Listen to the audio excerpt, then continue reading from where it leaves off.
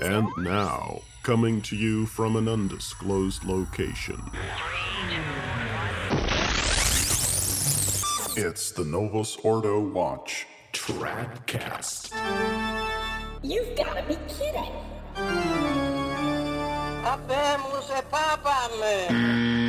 You can't make this stuff up.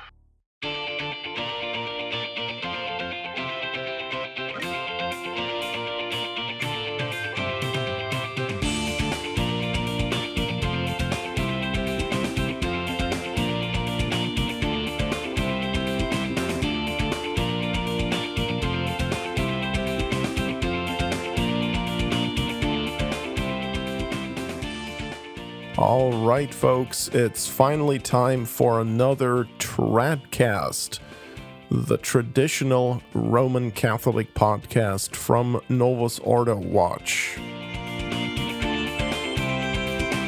And this time, it's a special edition dedicated entirely to Taylor Marshall's book, Infiltration, The Plot to Destroy the Church from Within.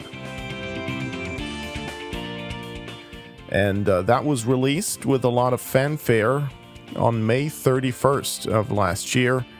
And boy, there is a lot to say about it.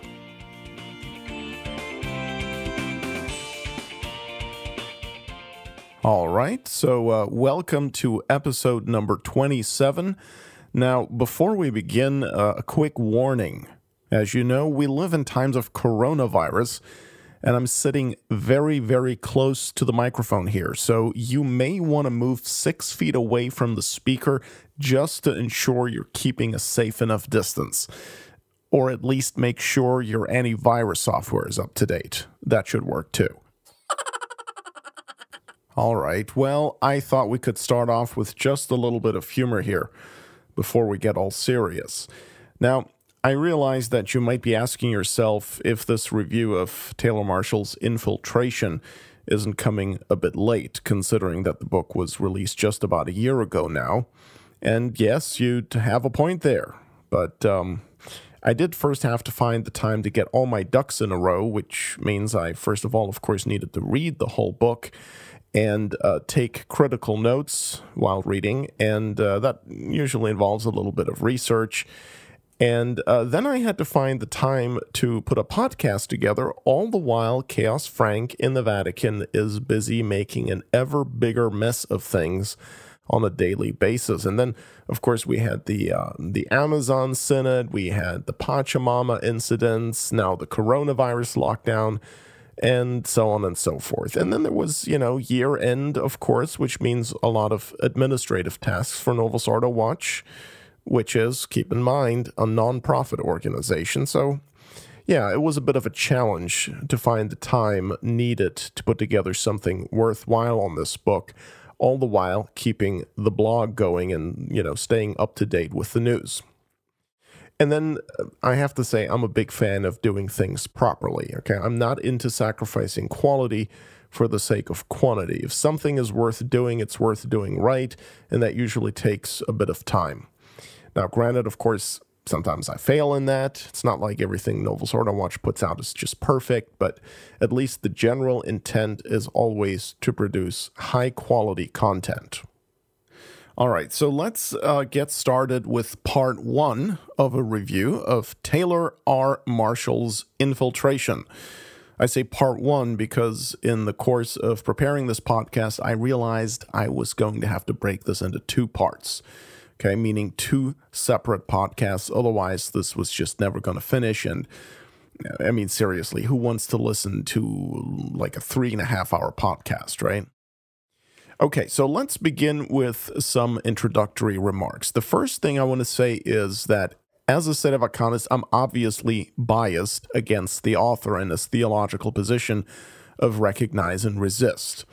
And it would be silly for me to pretend that I'm this objective third-party observer, because I'm not, okay? Nonetheless, I'm going to try very hard to make this a fair review, meaning I'll really try to make this objective as much as possible, have all my points of criticism grounded in a fair reading of the text and assessment of the facts.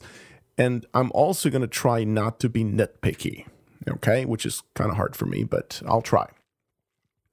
Let me start with a general description of the work. Infiltration is a hardcover book published by Sophia Institute Press, specifically by their imprint Crisis Publications.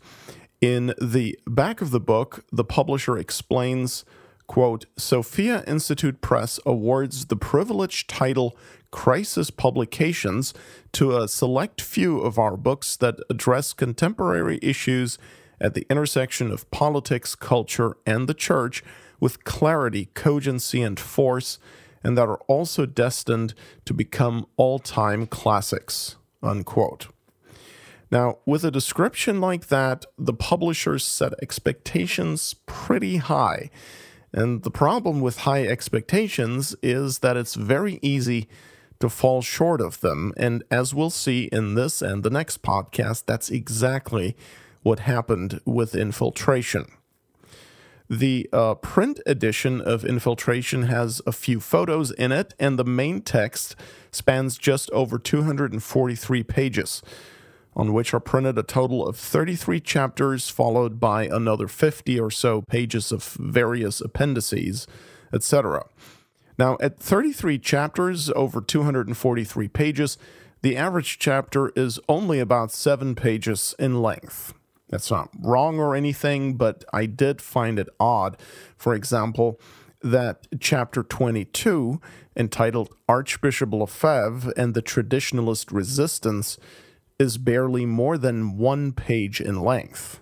I mean, with that chapter title, you'd expect a little more. So the extreme brevity of some of the chapters is puzzling to me, but, it may have something to do with the fact that perhaps Taylor Marshall wanted the total number of chapters to come out to 33, which, lo and behold, is exactly how many numbered chapters his book has. Infiltration has been released also in electronic format and is available even as an audiobook. As of early May 2020, it's received 1,670 ratings on Amazon.com and sports basically a 5-star collective rating. The actual number is 4.8 out of 5, with 88% of reviewers giving it a full 5 stars. How's that possible? I mean, is the book really that good? We'll talk about that in detail, either in this or in the next podcast, because Taylor, shall we say, helped facilitate that a bit ahead of release day.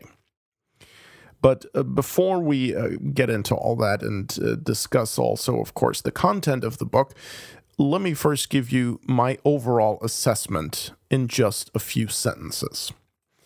This is my summarized opinion of Infiltration, the plot to destroy the church from within. I would say that this book has some merit in introducing people who are not at all familiar with what's happened to the Catholic Church in recent decades, with introducing them to the basic theme of the infiltration of the church by diabolical forces, especially communists and Freemasons. It discusses this and related concepts and gives a basic overview of some of the main historical facts, theological issues, and personalities involved. Marshall draws together many different anecdotes and historical tidbits about the infiltration and persecution of the Catholic Church, and those are valuable to know and handy to have collected in between 2 covers. As far as academic quality is concerned, the work is poor, very poor. Now, granted, it's not trying to be an academic book, but considering that Taylor Marshall has a PhD in philosophy, I would have expected a lot more. Okay, the biggest problem in the book is very inadequate and often entirely non-existent documentation of the claims that he makes and extremely sloppy footnoting. I mean, he makes claim after claim after claim in this book, and comparatively speaking, almost none of it is backed up. The book has 307 numbered pages, and I don't know how many asserted facts, but only 181 total footnotes. Which means Taylor is telling you a lot of stories, but you would have no idea if they're actually true or not because he's not telling you how he knows these things. For the most part, he's just not giving you sources. And that's not to say that the stories are false, not at all. Only that the reader has no assurance that they're true. Because the author's mere say-so is not good enough. I mean, Taylor Marshall is not a recognized authority in church history. Okay, he's not an expert on the subject. A real and properly credentialed church historian could get away with just asserting things, but Taylor Marshall, who not too long ago was still defending Francis Amoris Laetitia, by the way, can't do that. So when the publisher, Sophia Institute Press, says on its website that this book is, quote, carefully documented, I'm sorry, but I don't see how that's anything other than simply a lie. I mean, it's not carefully documented. Everything's footnoted. Yeah, right. And that was Taylor Marshall on the Right on Point podcast being interviewed by Paul and Olivia Ingracia in their episode number 104 on June 17th, 2019. The link to that whole interview is available in the show notes for this Tradcast number 27. And you can find that remark that everything is footnoted in context at the 10-minute, 35-second mark of the Right on Point podcast. So, no, unfortunately, not everything is footnoted. On the contrary, only very few things are backed up. And some of the things that are documented even turn out to be inaccurate upon examination, but we'll get to that later. I'll have plenty of examples. Theologically, the book is standard, recognize, and resist fare, and the author's critique of sedevacantism at the end reflects the rest of the book. Okay, sloppy, superficial, and, in my opinion, clearly written in haste, with no concern for detailed accuracy. Yes, a lot of the book, to me at least, reads like the author had to meet a deadline for publication and didn't have enough time to give everything due attention, and more or less left it in its rough draft state. In my opinion, the book is simply a hack job, okay? Nothing to brag about. It has its usefulness, yes, but it's lacking in much documentation and is not reliable theologically and not a serious effort. Not for someone who has a doctorate in philosophy. Now, if you think I'm being too harsh here, keep in mind that this book has been advertised as though it were basically, second only to the Summa Theologica of St. Thomas Aquinas. Okay, so when the standard has been raised that high, I'm going to take the liberty and measure it accordingly.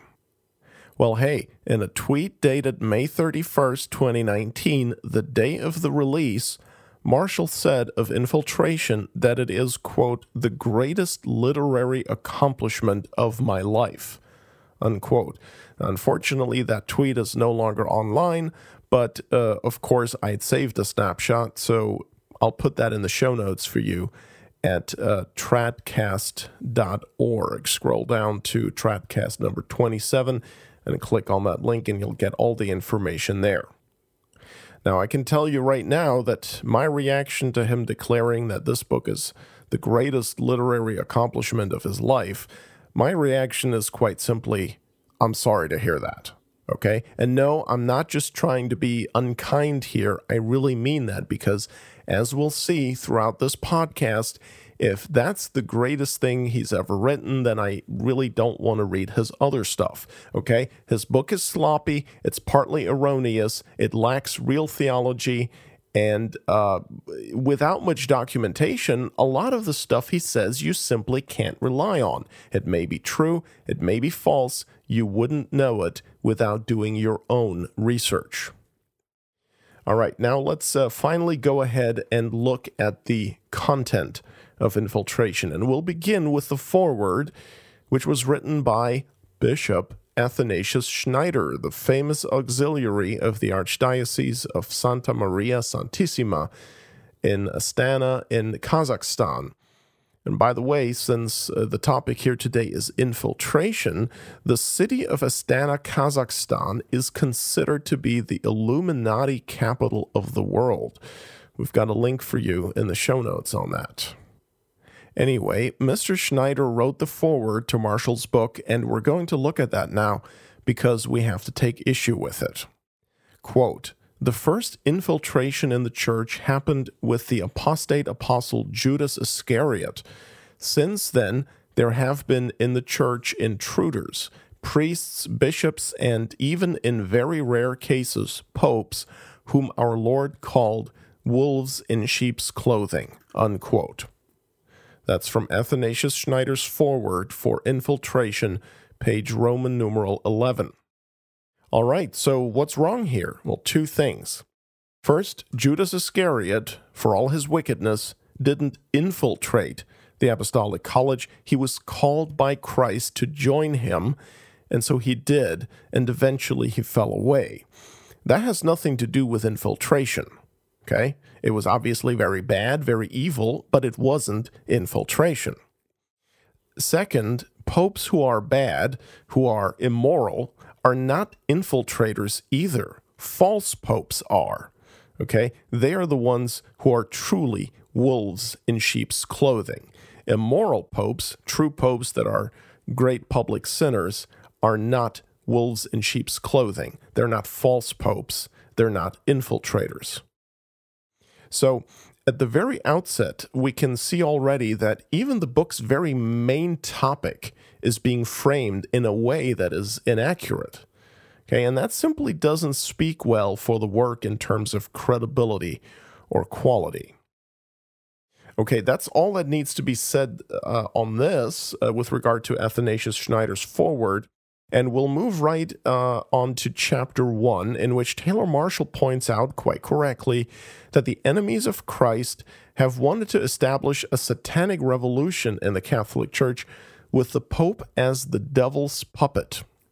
What he fails to mention, though, is that that is precluded by the divine promises given by Christ in Matthew 16:18 about the gates of hell not prevailing against the church, which means in turn that any apparent pope under the control of Satan could not be a real pope, but would have to be, by divine guarantee, a false pope.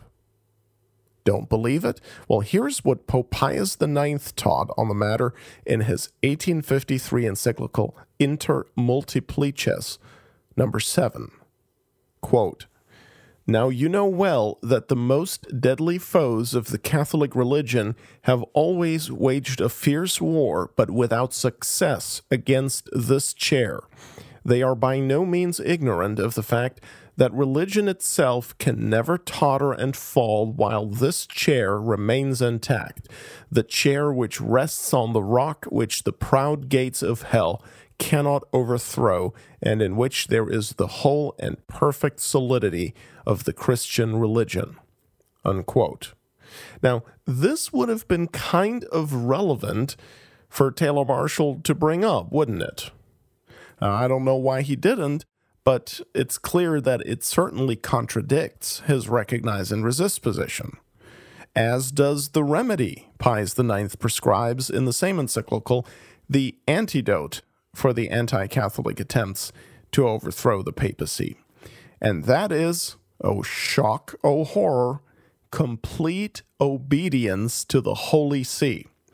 Here's what the Pope says, quote, "Therefore, because of your special faith in the Church and special piety toward the same chair of Peter, we exhort you to direct your constant efforts so that the faithful people of France may avoid the crafty deceptions and errors of these plotters and develop a more filial affection and obedience to this apostolic see. Be vigilant in act and word, so that the faithful may grow in love for this holy see, venerate it, and accept it with complete obedience.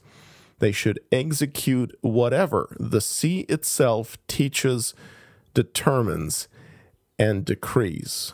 Unquote. Again, that was Pope Pius IX, encyclical Inter Multiplicis, paragraph 7. Alas, instead of quoting Pius IX, Marshall goes on to quote Paul VI about the smoke of Satan having entered the church, when Paul VI himself was, of course, the ripe fruit of the very infiltration Marshall laments and denounces. Oh well. Next, let's skip one chapter and move on to chapter 3, which is about Our Lady of La Salette and the secret entrusted by the Blessed Mother to Melanie Calvat. Now, I've said I'm not going to be nitpicky, so I'm not saying this is a big deal or anything, but I want to bring this up because I've said that Marshall's documentation is sloppy, and here's a clear example of that.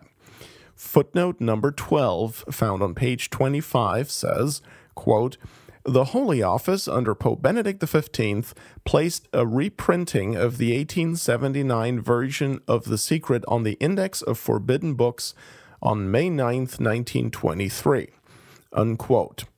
And what's wrong here is that the Pope in 1923 was Pius XI, not Benedict XV. He died a year earlier.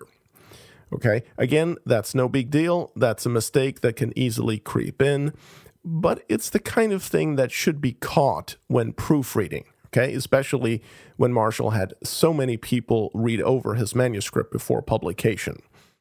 And he says that in this book. And so I just want to draw attention to this as an example of sloppiness in this greatest literary achievement of Marshall's life, okay? And unfortunately, sloppiness in documenting sources is not the only problem in this book. As we've been saying, oftentimes the documentation is lacking altogether. For example, in chapter 6 on page 44, we find Marshall quoting Cardinal Mariano Rampolla denouncing Emperor Franz Joseph of Austria's imperial intervention in the 1903 conclave as, quote, "an affront to the dignity of the sacred college," unquote. Well, that's well and good, except Marshall doesn't provide any source for Cardinal Rampolla's words. I don't doubt that he said them, but if you're going to quote somebody's words verbatim, you need to put the source from which you've taken those words. Okay? Any senior in high school knows that, or junior probably. And Taylor Marshall, again, has a PhD in philosophy from the University of Dallas. Okay? Next, let's look at a different example where Marshall does give a source for a quotation, but an improper one. On page 50, Marshall quotes Pope St. Pius X, speaking informally about how to deal with modernists. He said, quote, "For they should be beaten with fists. In a duel, you don't count or measure the blows, you strike as you can," unquote. Now, that is a great quote, and it is quite accurate, but as the source for these words, Marshall gives the book Hitler's Pope by John Cornwell. This is pathetic. First of all, the book Hitler's Pope is an anti-Catholic smear job against Pope Pius XII. Not exactly the kind of book you want to be quoting from as a Catholic if you can help it. Okay? Secondly, Cornwell's book is not a primary source for these words of Pius X. Probably not even a secondary source, but more like a tertiary one. And while you can't expect Marshall to chase down the ultimate reference to whatever it might be, probably the Vatican's records of the testimony given for the canonization proceedings of St. Pius X, he should at least have given the citation that Cornwell himself gives as the source for this quote, and that is Carlo Falcone's book, The Popes in the 20th Century, published in 1967. At least that book is actually on St. Pius X, in part. And it is what serves as the source for John Cornwell, and it's not an anti-Catholic book. Again, Marshall is a PhD in philosophy. He knows he can't do that. He knows how to properly source and document and footnote. So this kind of outrageous sloppiness tells me that Marshall just didn't care to spend much time with his sources, probably because he was in a rush to get it done. I don't know that, that's speculation, but one thing is clear, he didn't do a careful enough job. Now, in case you're wondering how Marshall even thought of finding this quote in the book Hitler's Pope to begin with, I have a theory, okay? That book, with the corresponding page number, is listed as the source for those words of St. Pius X, where? On Wikipedia. Could it be, ladies and gentlemen, that Taylor Marshall didn't care to dig any further than Wikipedia in his research on St. Pius X? Now, Wikipedia, remember, can be edited by anyone. Like I said, pathetic. Okay, more sloppiness can be found on page 56 of Infiltration, which is part of chapter 7. Taylor Marshall says that Pope Benedict XV added the title Our Lady of Peace to the Litany of Loreto. Yeah, except he didn't.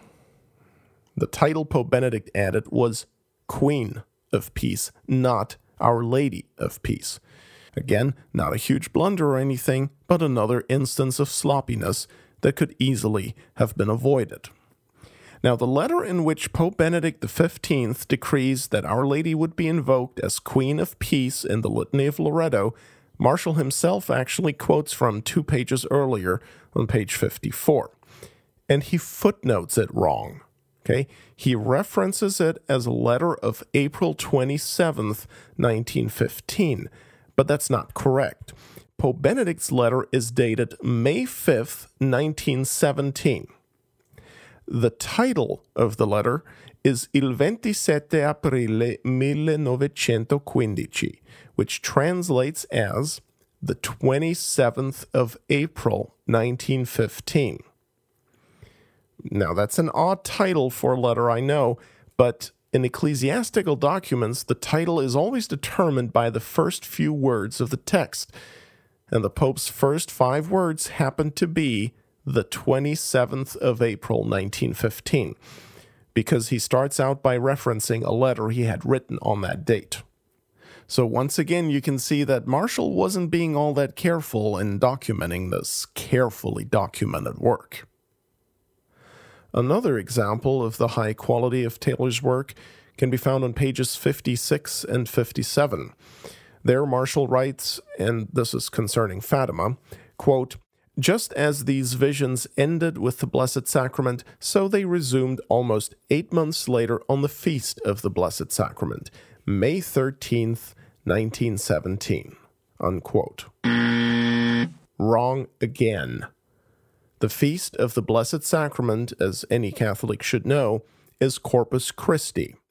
What is celebrated on May 13th is the feast of Our Lady of the Blessed Sacrament. That's different. Then in chapter 8, on the conclave of 1922, on page 76, Marshall writes, quote, "Cardinal Gaetano de Lai allegedly said to Cardinal Ratti, 'We will elect your eminence if your eminence will promise that you will not choose Cardinal Gaspari as your Secretary of State,' unquote. And here Marshall's footnote points to David Kurtzer's book, The Pope and Mussolini.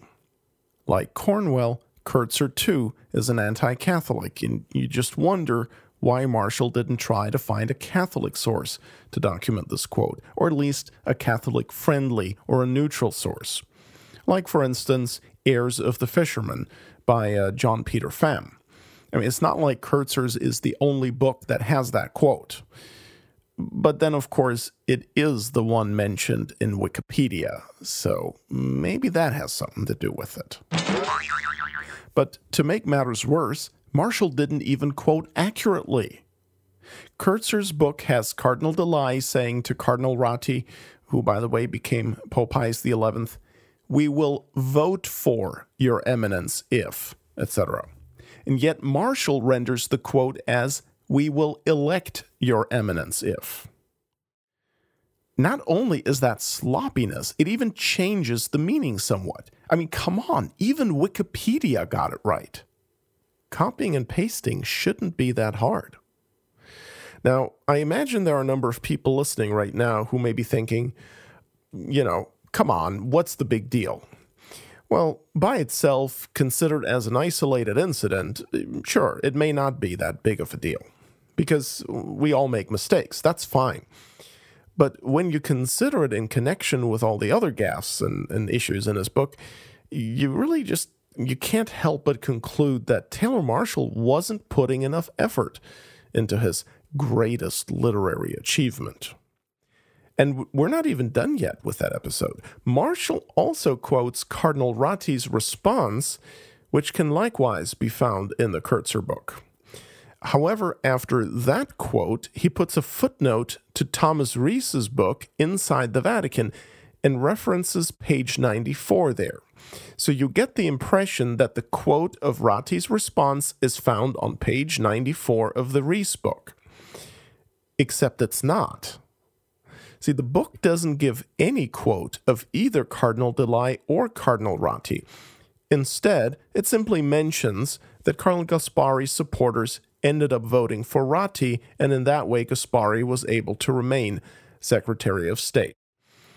Now, I'm sure it's complete coincidence that the Wikipedia entry for the Conclave of 1922 also references the Rees book right after the Kurtzer book, right? In any case, Taylor Marshall's footnoting is a mess. Keep that in mind next time someone tells you that in Infiltration, everything's footnoted. Man, this has been exhausting. Hey, why don't we take a quick break? I'm sure you're ready for one too. And we'll be back here in just a few moments with more about Taylor Marshall's hack job, Infiltration. It's not just a podcast. It's a Tradcast. Tradcast.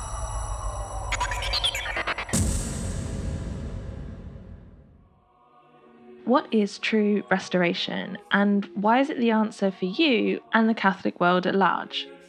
On no other internet platform can you access a treasury of Catholic educational material, mostly in audio format, covering such courses as the Summa Theologica of St. Thomas Aquinas, Catholic Spirituality, Sacred Scripture, Catholic History, Papal Encyclicals, the true nature and consequence of the Second Vatican Council, and much, much more.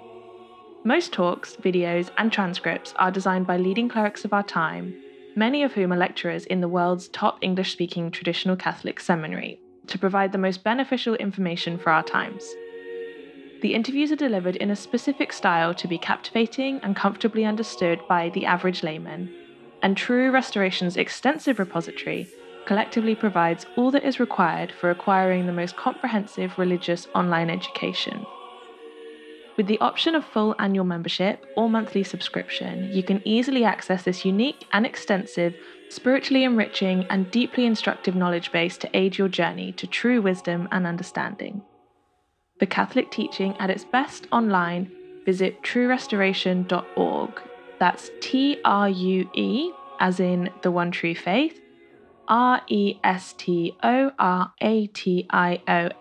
as in to restore all things in Christ.org.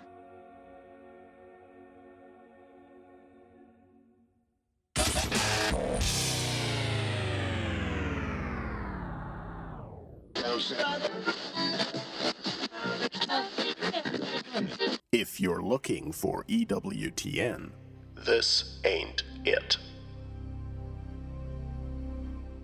Tradcast.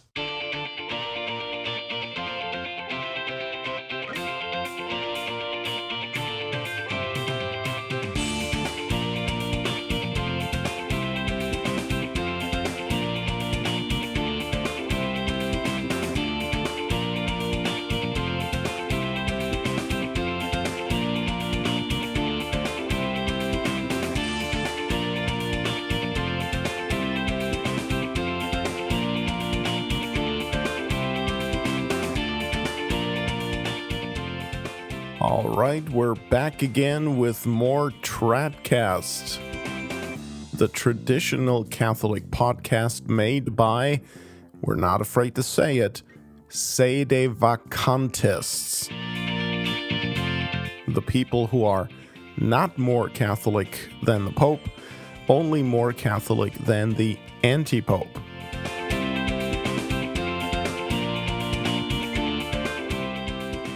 All right, this is Tradcast number 27, a special edition Tradcast dedicated entirely to reviewing Taylor Marshall's book, Infiltration, the Plot to Destroy the Church from Within. Okay, now we'll move on to chapter 9. On page 89 of his book, Marshall talks about Annibale Bugnini, the chief creator of the New Mass and the New Sacraments. After presenting some anecdotal evidence that Bugnini was, in fact, a member of the Masonic Lodge, Marshall says, quote, "This became a scandal in Rome, and Pope Paul VI was forced to send his chief liturgist and recently minted archbishop to Iran as pronuncio, a surprising and obvious demotion and exile," unquote. Now, that is indeed what is commonly said, and in my opinion, it's probably true. But here I just want to add that it is actually not quite so certain that that was the reason Paul VI sent him to Iran, even though it may appear that way.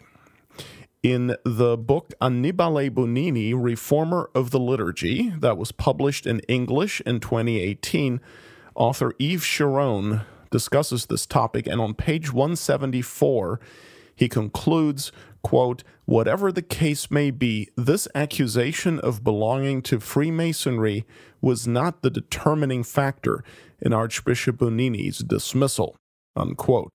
And he presents other reasons for why Paul VI may have done that.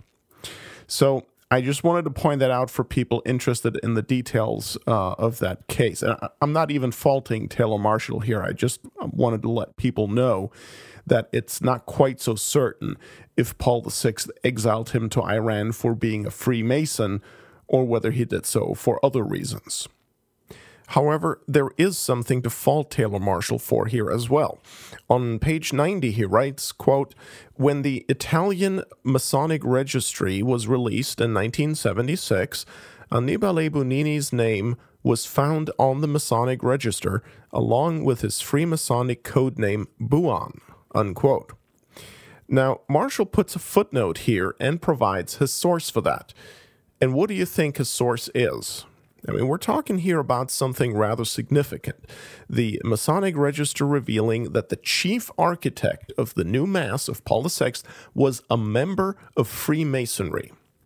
What source did Marshall get this from? What does he provide as documentation for this claim? No, it's not Wikipedia this time. Get this.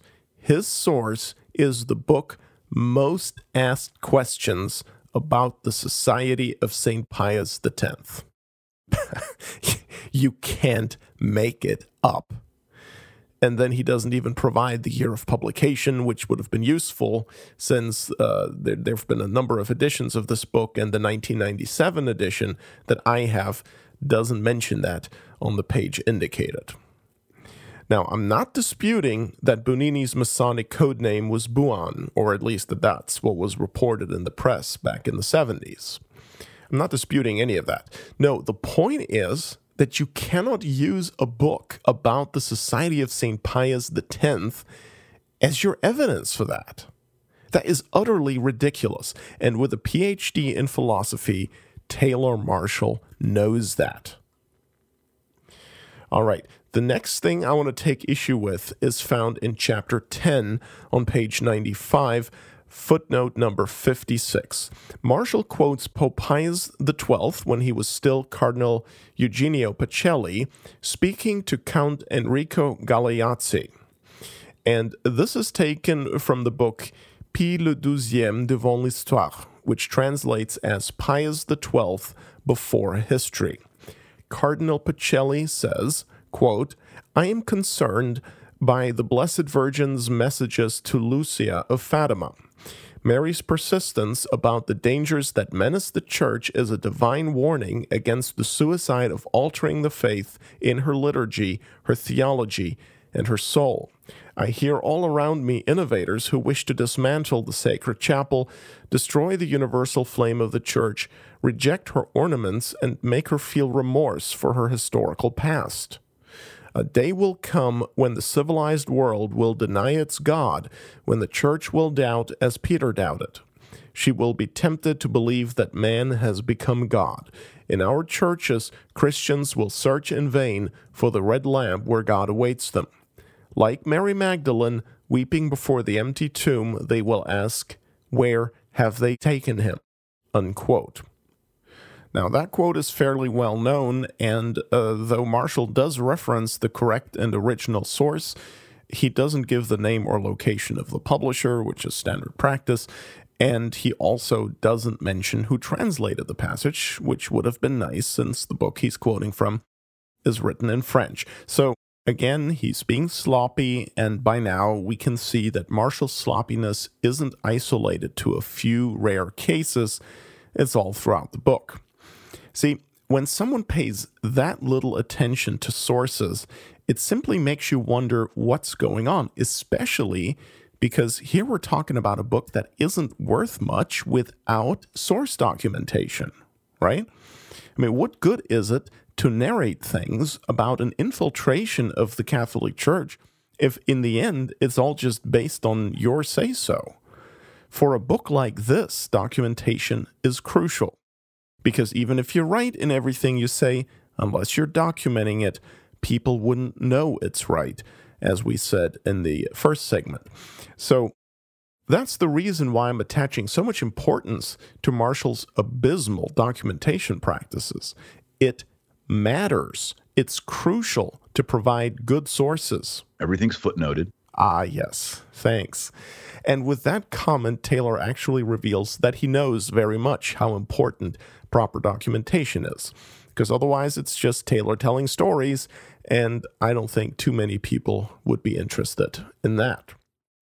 Oh, and then regarding this quote of Cardinal Pacelli to Count Galeazzi, in one of his many interviews about his book, Marshall said that some people disputed the authenticity of this quote, and he emphasized how he located the original source for that. And I was really puzzled when I heard that, because it's not like that was particularly difficult to find. I mean, it shouldn't take you more than 3 minutes on Google and you'll have the original source. And even before the internet was as big and as widely used as it is today, that source was given in the pertinent literature, like in Chris Ferreira and Tom Woods' book, The Great Facade, published in 2002. There you'll find it referenced on page 7 and again on page 60, for instance. That was 18 years ago. So it's not like Marshall pulled off this tremendous find of some mysterious hidden work. So I found that really odd that he acted like he had, located the real source. That source has been around. All right, let's move on to chapter 11, which is about Pius XII as the Pope of Fatima. On page 98, Marshall quotes from the second secret of Fatima as follows, quote, "When you see a night illumined by an unknown light, know that this is the great sign given you by God that he is about to punish the world for its crimes by means of war, famine, and persecutions of the Church and of the Holy Father. To prevent this, I shall come to ask for the consecration of Russia to my Immaculate Heart and the communion of reparation on the first Saturdays. If my requests are heeded, Russia will be converted and there will be peace. If not, she will spread her errors throughout the world, causing wars and persecutions of the Church. The good will be martyred, the Holy Father will have much to suffer, various nations will be annihilated. In the end, my Immaculate Heart will triumph. The Holy Father will consecrate Russia to me, and she shall be converted, and a period of peace will be granted to the world." Unquote. Now, leaving out of account the fact that the source Marshall references is only a secondary source, meaning it in turn quotes another source, and aside from the fact that Marshall didn't even transcribe the quote accurately, he changed punctuation and added a word. Leaving all of that out of account, I want to draw your attention to the fact that Marshall obviously didn't pay close enough attention to Our Lady's words here, because Our Lady here speaks of persecutions of the Church and of the Holy Father, and she says that the Holy Father will have much to suffer. Now, if you look at the so-called popes of the Vatican II sect, they didn't have much to suffer, did they? And they certainly weren't the object of persecution. Rather, they caused much suffering, especially Francis. They have been the ones to persecute the Church by changing the Catholic religion, changing the faith, the Mass, the sacraments, and causing untold spiritual suffering for souls. So this is one major part of Fatima that the recognize and resist traditionalists like Marshall, like John Salza, Chris Ferreira, and others always seem to gloss over. During the Great Apostasy, the Pope is persecuted. He doesn't do the persecuting, okay? He endures much suffering. He doesn't cause suffering for Catholics, certainly not with regard to their faith or their spiritual health. All right, then for Chapter 12, we hear about Annibale Bugnini again. Okay, on page 103, Marshall writes that, quote, "In 1948, Pius XII appointed the controversial priest, Father Annibale Bugnini, to the Commission for Liturgical Reform," unquote. Yes, Pius XII did do that, but Marshall doesn't say whether or not Bugnini was controversial already back then, if he was known to be controversial, and if so, why? Okay, so it's not clear whether he's faulting the Pope or what. I mean, is he saying that Pius XII did know or could have known, should have known that Bugnini was a bad apple? Or is he saying that Bugnini didn't reveal himself to be a liturgical reprovator until sometime later? What's Marshall saying? We're not told. He just states that Pius XII appointed the controversial Bugnini. Then on pages 104 and 105, Marshall makes a whole bunch of claims about Pius XII's revision of the Holy Saturday Easter Vigil, but without offering any proof for what he's saying. So, for instance, he's criticizing the transfer of the Easter Vigil from the morning to the night, and he makes arguments against that, but he doesn't back any of it up. So, for example, he claims that the people Pius XII had put in charge of looking into revising the Easter Vigil, quote, concluded that they would need to rewrite the entire Holy Saturday Mass to conform Holy Saturday to this nighttime slot, unquote. Well, okay, maybe so, but he sure doesn't give any evidence for it. No documentation, nothing. It's the same old problem we see recur in his book again and again. The reader is simply being asked to believe Marshall, to trust him. Well, for a book on the infiltration of the Catholic Church that's supposedly carefully documented, I'm sorry, but that's not good enough. Now, when Pope Pius XII made changes to Holy Week in 1955, he called his revisions a restoration. Pius XII's revised order of Holy Week is therefore called the Restored Holy Week. On page 104 of his book, Marshall comments, quote, "Sadly, Pope Pius XII unwisely chose Father Annibale Bugnini to accomplish a restoration of something that never previously existed." Unquote. Now, if he wants to argue that may be fine for him to do, but then he's going to have to provide evidence. And then he'd also have to interact with evidence brought up to the contrary. For example, in the April 1957 edition of the American Ecclesiastical Review, Father John H. Miller published an article entitled "The History and Spirit of Holy Week," which explains the restored vigil of Pius XII from a historical perspective. If Marshall thinks that's bogus, he needs to address the evidence and refute it. Instead, he just makes claims, like he does with the issue of concelebration. On page 105, he writes that Father Bonini convinced Pius XII to permit concelebration in 1956. But again, no evidence given. It's just a claim. So Marshall basically leaves it to the reader to do his research. Marshall asserts, and then the reader gets to figure out if what he says is true. Awesome. Of course, that modus operandi continues also in chapter 13. On page 107, Marshall says about Pius XII, quote, "His friends and acquaintances noted a drastic change in his personality beginning in 1954, unquote. Again, that may be true or it may be false. I have no idea.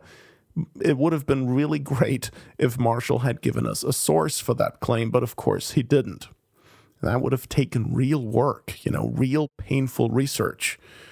It's much easier to just assert, lean back, and claim, everything's footnoted. And I'm not even disputing it. I'm just saying he needs to prove it. Now, some might say that that's not serious enough of a claim to require documentation. Okay, but then how about this one? On page 108, referring to Giovanni Battista Montini, the future Paul VI, Marshall says that, quote, "In effect, it was Montini who ran the Holy See and the papacy from 1955 until the death of Pius XII in 1958, unquote. That's quite a claim, especially considering that Montini was the Archbishop of Milan at that point. Evidence given by Marshall, none. On the same page, talking about the third secret of Fatima, Marshall writes, quote, "When the third secret came to the Vatican, it was placed in a safe in the papal apartments as shown in a photograph in Paris Match magazine," unquote. While there, the author is at least doing us the favor of identifying the magazine. The volume and edition, year of publication, and page number would have been nice to know as well, but yeah, that's kind of absent. On page 111, Marshall notes that, quote, "The confessor of Pope Pius XII had been the stalwart Thomist theologian Michel-Louis Gerard de Laurier, OP, who had helped to write the 1950 dogmatic decree on the bodily assumption of the Blessed Virgin Mary," unquote. I believe that is correct. Not that he provides any documentation for it, but what I find interesting here is that although he lauds Father Gerard de Laurier as a stalwart Thomist, he fails to mention that that great thinker eventually became a sedevacantist and was consecrated a bishop in 1981. I just thought that would have been nice to mention. Likewise, on page 111, Marshall refers to the Vatican II declaration Nostra Aetate as, quote, "the controversial document on the new ecumenism," unquote. Yeah, except that the Vatican II decree on ecumenism is Unitatis Redintegratio. What Marshall is talking about here, Nostra Aetate, is the declaration of the Church to non-Christian religions. That's interreligious dialogue, not ecumenism. Well, the two are related, but they're not the same thing. See, when an author fails to understand such basic distinctions, he's just not helping his credibility. Next, we're going to skip to chapter 15, where Marshall claims that when John the 23rd announced his intention to convoke an ecumenical council, the conservative cardinals Ernesto Ruffini and Alfredo Ottaviani supported the idea. Now, that's the first I ever heard that, which doesn't mean it's not true, of course. But again, Marshall doesn't provide any evidence, so you're being asked to simply believe him. Sorry, Taylor, not good enough. Then in Chapter 16 on Vatican II, Marshall writes, quote, "Devout Catholics often defend Vatican II by saying that it was hijacked, and that is certainly the case, but the question is when and by whom. As will become clear, Pope John XXIII and his favorites, Bonini, Bea, and Montini, had already set the optimistic New Order or Novus Ordo agenda. Bonini would create the Novus Ordo liturgy, Bea would create Novus Ordo ecumenism and primacy of conscience over dogma, and Montini would become the Novus Ordo Pope," unquote. And that's from pages 127 and 128. When I first read that, I thought to myself, oh, that's interesting. So Marshall believes the new church gave him a false liturgy, a false ecumenism, but a true pope. Yeah, that makes sense, right? Everything Novus Ordo is false except the pope. He's definitely real and legit. Couldn't possibly be fake. Got it. Moving on to chapter 19, and you can see I'm skipping here because the chapters are fairly short and we need to get through this. Chapter 19 is entitled Theological Infiltration of Vatican II, and it talks about how the new theologians such as Karl Rahner had a major impact on the Council's theology.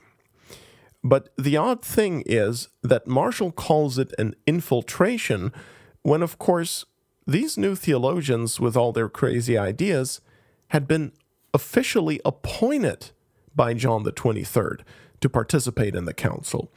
In other words, they had been invited to be there, okay? And so they showed up. That's not infiltration. By definition, infiltration is secret or deceptive. Rahner didn't infiltrate the council. He was ordered to go to it by a man Marshall believes was the Pope, John XXIII. I mean, he says so himself on page 137. John XXIII appointed Rahner as a peritus, or expert at Vatican II. Marshall says that. So he really can't speak of infiltration here. And he can't speak of theological infiltration either, since the theology of Karl Rahner was not a secret. In fact, Marshall himself says on that same page that the new theologians that engineered the council had been suspect of heresy under Pope Pius XII. So, to speak of infiltration with regard to Vatican II is wrong.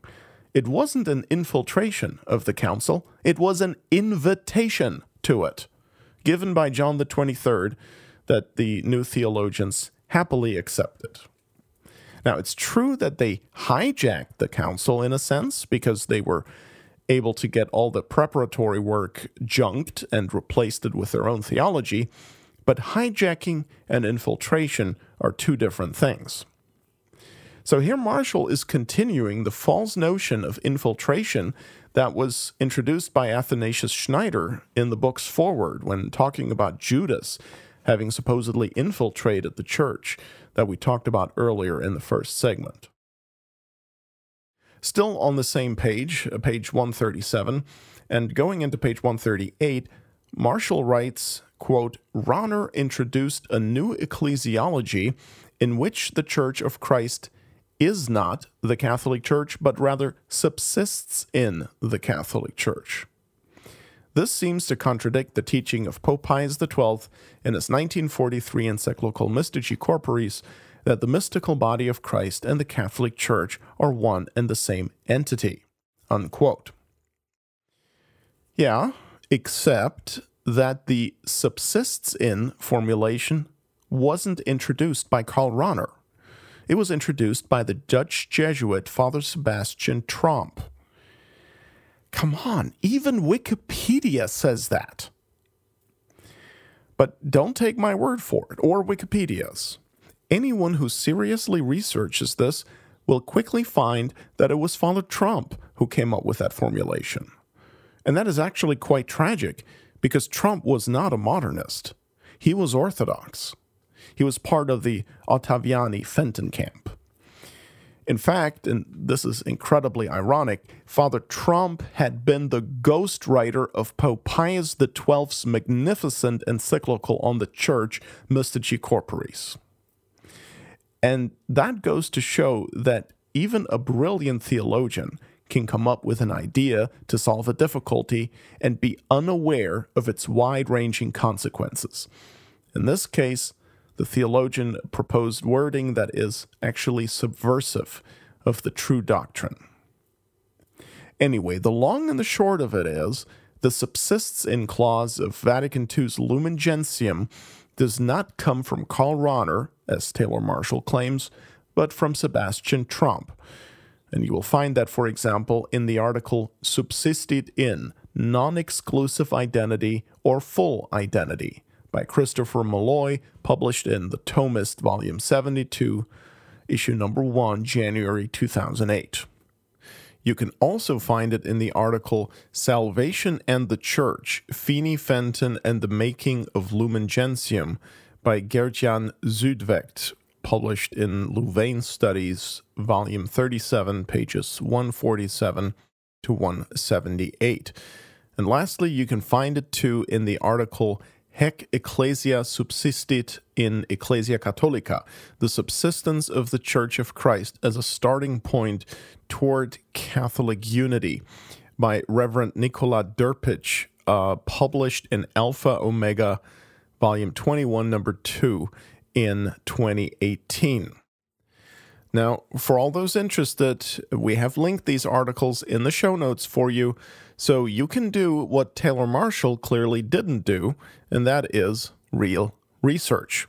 Although I'm not encouraging anyone to actually read these articles because, they're all written by Novus Ordos. So I'm just linking them as documentation that Taylor Marshall's greatest literary achievement is not quite so great. You can access the notes for this show at tradcast.org. Just scroll down to Tradcast number 27 and click on that link. Continuing now, we're not done yet with page 137 of Marshall's book. He writes, quote, Cardinal Ottaviani attempted to convince Pius XII to excommunicate Rahner on 3 occasions, all to no avail, unquote. Now, for that specific and significant of a claim, can you guess what evidence the author provides?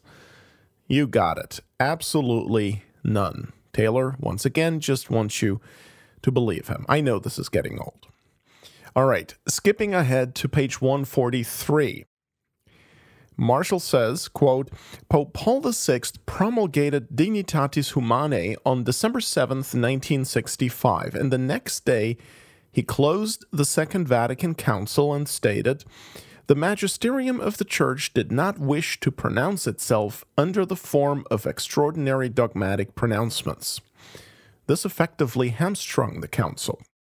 It's true that theological statements are made throughout the conciliar documents, yet the Council made no extraordinary dogmatic pronouncements. Nothing binding came from Vatican II. Paul VI clarified this a little over 1 month later when he explained, in view of the pastoral nature of the Council, it has avoided proclaiming in an extraordinary manner any dogma carrying the mark of infallibility. By a divine miracle, the Pope of Vatican II taught that Vatican II contained no extraordinary dogma and did not carry the mark of infallibility, meaning the documents of Vatican II are fallible and may contain error. Unlike the previous 20 ecumenical councils, the Pope placed an asterisk next to Vatican II, unquote. Oh man, where to begin? First of all, the quote from Paul VI that the magisterium of the Church did not wish to pronounce itself under the form of extraordinary dogmatic pronouncements is not from the closing speech the day after December 7th, but is from the closing speech given on December 7th. There were actually 2 closings, because on December 7th, Paul VI closed the 4th session of the council, and on December 8th, he closed the council altogether. And the funny thing is that Marshall actually got it right in the footnote this time. He just didn't get it right in the text. What a mess. Secondly, although the quote Marshall gives is accurate, it's only a partial quote, but he doesn't indicate that. He makes it look as though he were quoting the entire sentence. And get this, the portion he omitted contradicts what he claims. And we'll look at the full quote in just a minute, but first I want to mention that the second quote of Paul VI that Marshall provides suffers from the exact same problem. The words are quoted accurately, but the sentence is truncated, and the portion he left out contradicts the point he's making. So you really have to ask yourself, how did this man get a PhD in philosophy? I mean, you do that in your doctoral dissertation, and it's over. Okay? You can kiss your PhD goodbye. All right, so let's look at the full quotes now. Remember, Marshall is saying that Paul VI, by a divine miracle or divine providence, said at the end of Vatican II that, hey, the council isn't infallible, isn't binding, and he basically issued one gigantic disclaimer, right? An asterisk. That's what Marshall is saying. Now, here is what Paul VI actually said. And yes, we have that linked in the show notes for you, so you can look it up yourself. Quote, "But one thing must be noted here, namely that the teaching authority of the Church, even though not wishing to issue extraordinary dogmatic pronouncements, has made thoroughly known its authoritative teaching on a number of questions which today weigh upon man's conscience and activity, descending, so to speak, into a dialogue with him, but ever preserving its own authority and force. It has spoken with the accommodating, friendly voice of pastoral charity. Its desire has been to be heard and understood by everyone.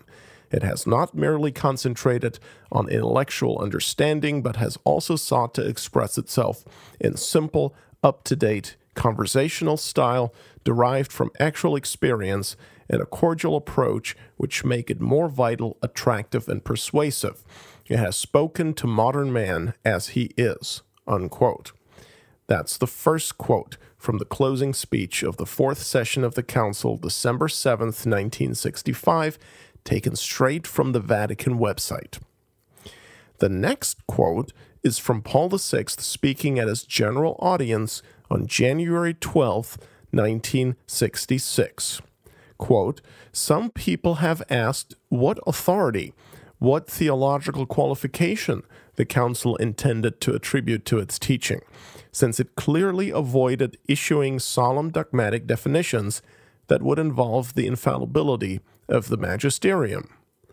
The answer is clear for anyone who recalls the Council declaration issued on March 6, 1964, and repeated on November 16, 1964. In view of the pastoral nature of the Council, it avoided any extraordinary statement of dogmas that would be endowed with the note of infallibility, but it still provided its teaching with the authority of the supreme ordinary magisterium. This ordinary magisterium, which is so obviously official, has to be accepted with docility and sincerity by all the faithful, in accordance with the mind of the Council on the nature and aims of the individual documents." Unquote. And that translation appeared in The Pope Speaks, Volume 11, Number 2, Spring 1966, on pages 152 to 154. Now, given what you just heard Paul VI actually said, do you still think that Taylor Marshall is justified in saying that nothing binding came from Vatican II? Hardly. And it gets worse. Taylor didn't tell you, probably because he didn't know, because he didn't do enough research, he didn't tell you that at the end of each of the 16 documents issued by Vatican II, Paul VI solemnly included the following words, quote, "What has been set down in this Constitution, or decree or declaration, whatever type of document it was, what has been set down in this Constitution has been accepted by the Fathers of the Sacred Council in its entirety and in all its parts. And, together with the Venerable Council Fathers, we, by the apostolic power granted to us by Christ, approve, decree, and establish it, and we order that what has thus been established in Synod be promulgated for the glory of God." Unquote. So anyone who believes that Paul VI was a true pope, like Taylor Marshall, for example, is obliged to affirm that every jot and tittle of the council has been established in the Catholic Church by the Vicar of Christ with his apostolic authority for the glory of God. Now, some will say that they've never seen these words of Paul VI at the end of any Vatican II document. And that may be because they're not always included in the body of the text, because they're the formula of promulgation, and some editions, instead of repeating them for each document, simply mention them only once in the introduction.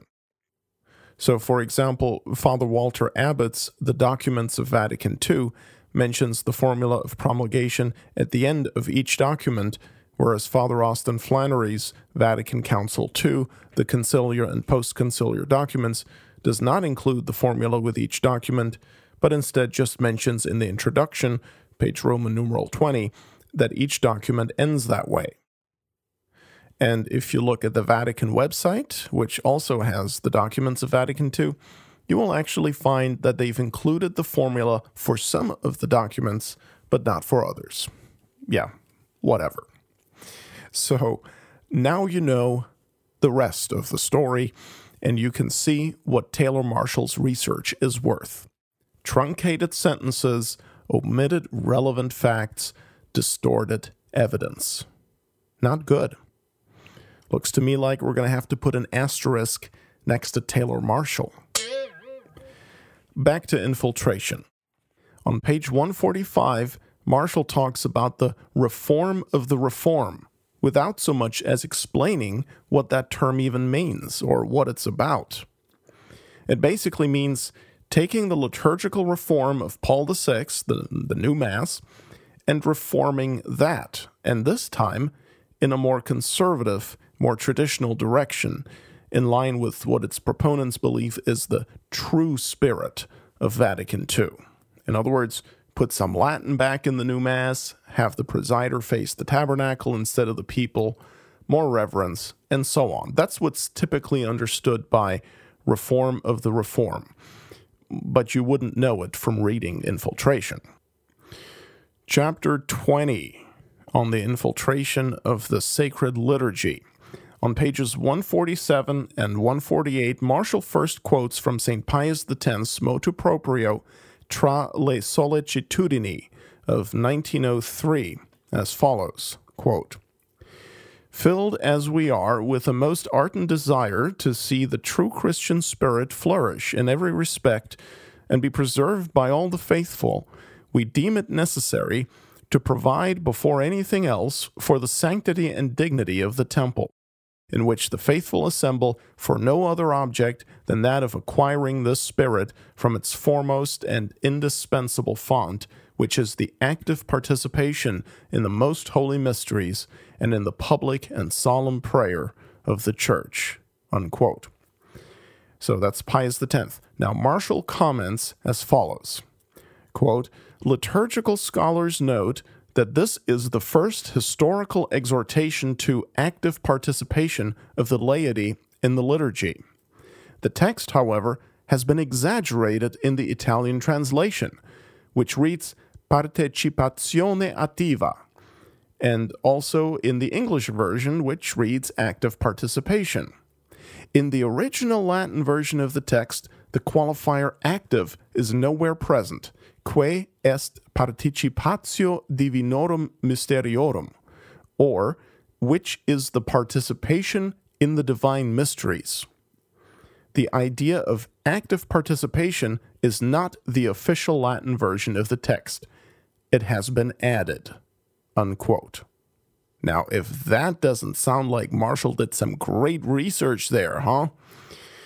Yeah, well, he may have done some research, but it wasn't enough, because it just so happens that when you look the stuff up in the official Vatican documents, you find out that this motu proprio was written in Italian, not in Latin.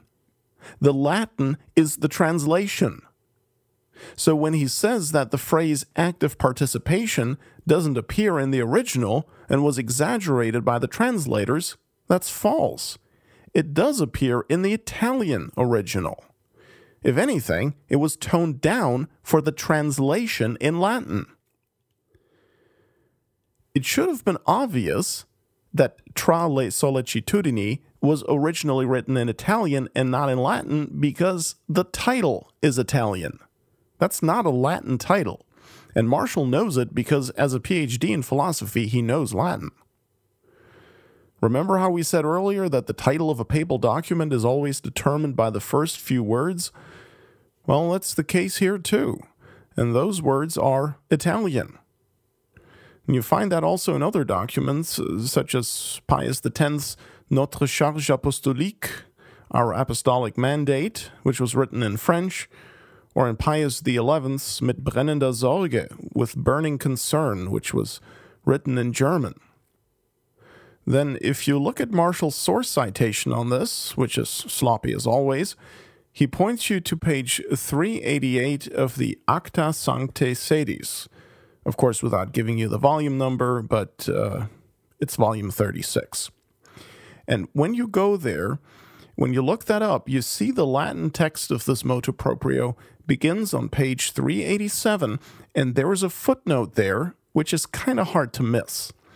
And that footnote says, quote, "The official text written in Italian appears in this same volume on page 329, unquote." So there you have it. Not only is the Italian the original language the document was written in, it is also the official version of the text. The Latin is just a translation and not normative. So that torpedoes Marshall's entire argument about active participation not being found in the original and official version of Pius X's motu proprio Tra le sollecitudini. Well, sometimes it's a good idea to actually read the sources you reference. All right, I'm exhausted. We're only about halfway through the book, but I think I'm beginning to understand why this is a crisis publication. Taylor Marshall has no idea what he's doing. Ladies and gentlemen, we'll continue our review of Infiltration by Dr. Taylor Marshall in the next episode, Tradcast 28, to be released very shortly. In the meantime, please help us get the word out and share this podcast with as many as possible. Until then, God bless you.